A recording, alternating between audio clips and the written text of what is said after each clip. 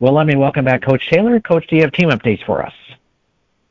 Um, you know, um, Starting with the coaches, obviously guys are trickling in and out from being on the road, off the road.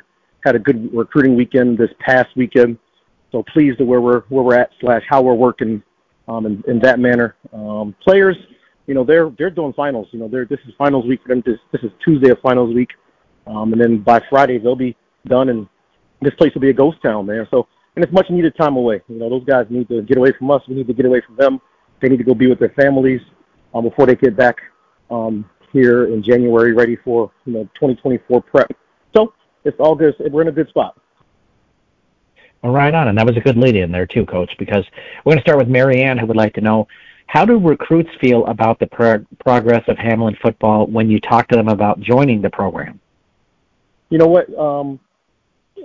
It's always tough to kind of gauge because, again, right, our job is to sell, right, on all the positives of Hamline University, right? So we've got some good things going as far as who we have in our program, how many guys we got coming back. We made improvement from 22 to 23. So we got to really just paint a vision for them guys, for the new guys, the new recruits, to understand, that the skies are really, really blue at Hamline, and the more of the right people we can get into the program, the more we can take off and continue to make another step. So that's where we're at. So it's been good. Beth would like to know, at this time of the year, are there any community involvement projects that the team is required to be involved in? I wouldn't say required to be in, but we do have, community service opportunities that our guys participate in, which I'm very proud about that. But it's nothing that we say, hey, you have to be there. But I'd say 85 to 90% of our team participate in community service acts in off season, which is what it's about as well, too. It's not just about football. So beautiful. Gary would like to know, he says, you've talked a little bit about the transfer portal. How involved are you in that portal? As far as me personally, I have a coach on the staff that checks it daily for guys that possibly could fit. But I mean, that's got to be a unique situation, especially at Division III. When you're not giving out athletic scholarships, it's got to be the right fit socially, geographically, and I hate to say this, but more importantly, financially. So if it doesn't fit financially, because example, say there's a disgruntled receiver at the University of Minnesota, and he jumps into the portal. Well, that athletically it might fit. I'm sure he'd be really well, but a lot of those kids over there are not paying for school. So for him to come over here and pay a portion of the school, that just wouldn't be a good fit. So that's what I mean by it's got to be the right fit for us to really go in there and mess around and get a kid out of the portal that works. So. Greg would like to know, he says, I don't know if you could explain this on a podcast like this, but could you tell me about some tips that you could give that could help to improve a person's footwork? Absolutely. They have these ladders. Well, first and foremost, you could really probably go to YouTube and type in footwork, and a host of things will come up with the way technology works these days. But they have ladders that you can use, cones that you can use to kind of work around in and out through cones, ladders, speed dots that you can use that you can pick up online. But I'd say your best bet would be to jump on YouTube, do a little research on footwork, and go from there.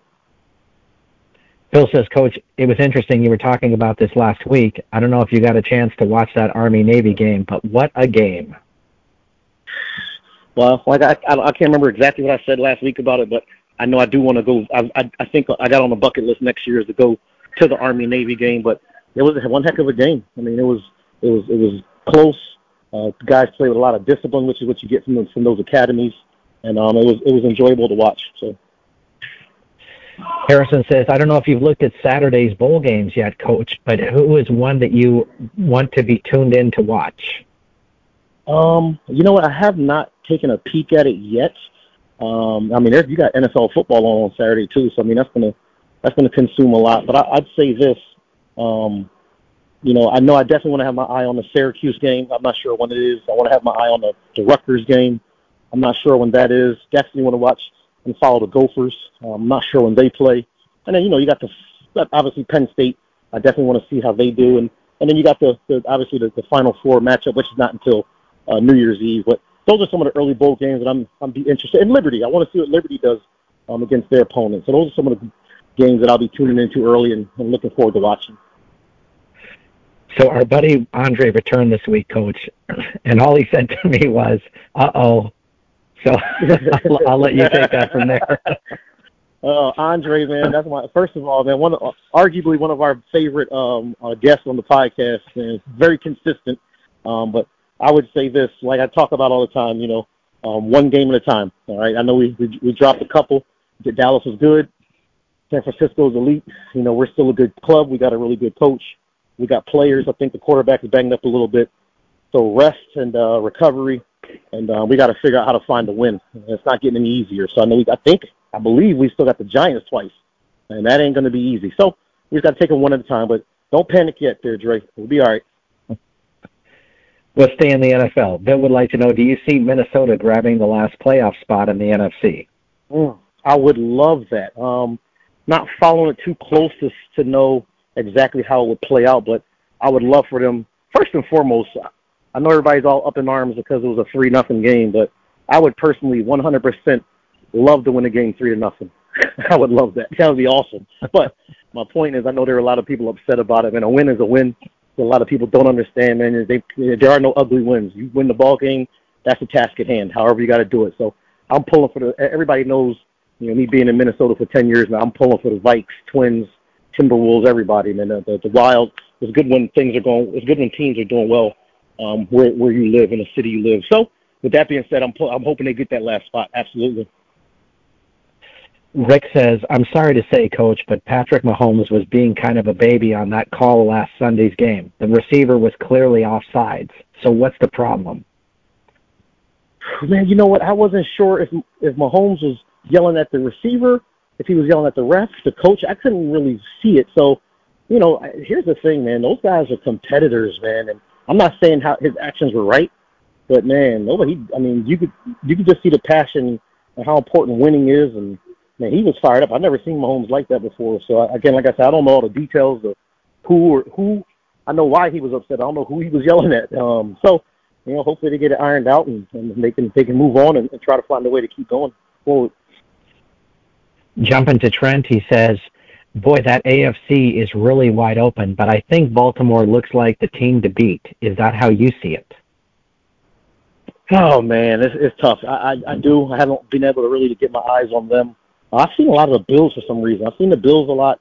I've seen Cleveland and Cincinnati a lot. Obviously, follow the Steelers, but for some reason I can never catch the Ravens. So we'll see. I mean, it's stacked, and I mean this makes this time of year really, really, really fun. It does, man. So those guys got to line up and put their cleats on and their pants and their pads and go play ball and execute. That's what it's going to come down to. So if it's a Saturday in the MIAC or Sunday in the NFL, it comes down to execution. So.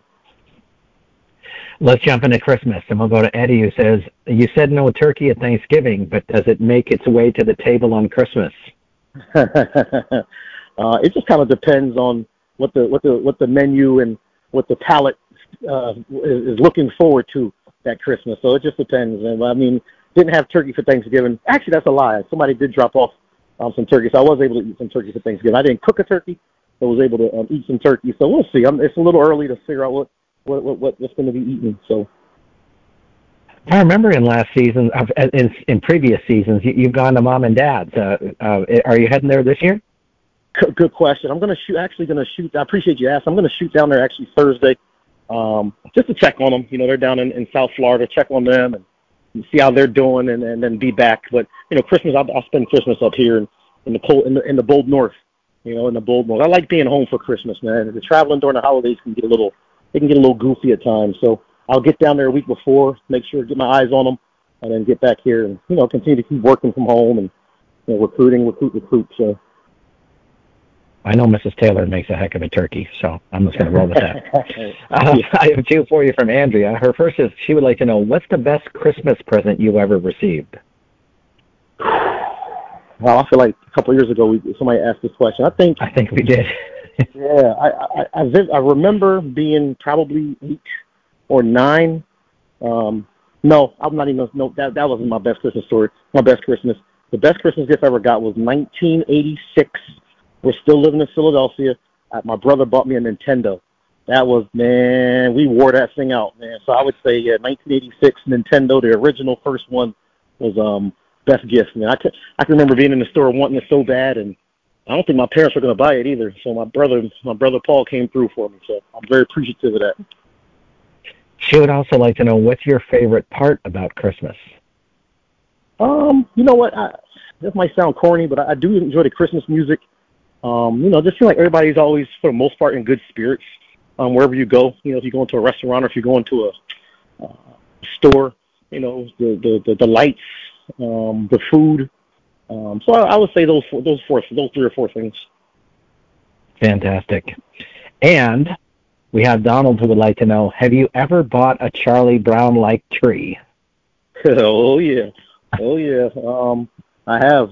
I can't remember the year, but we had the little Charlie Brown tree. That was quite eventful. And our words of wisdom for this week, Coach. And you know what? Just talking to recruits over the weekend. One of the models that I try to live by, and try to get through to our guys is, you always, no matter what it is, and this could be any organization, so it's just not football. But just always want to try to leave a place better than it was when you got there. So when you got there, did you move the needle? Did you leave it better than it was when you got here? Or when you got somewhere. So I just talked about to the recruits that that's the goal, bringing those guys in. And our players that are in the program now, the goal is, when they leave, those seniors that just left here, our 5 seniors that left, they left it better. So excited about that. So. Fantastic. Coach Taylor, thanks for joining us this week. All right. Thanks for listening.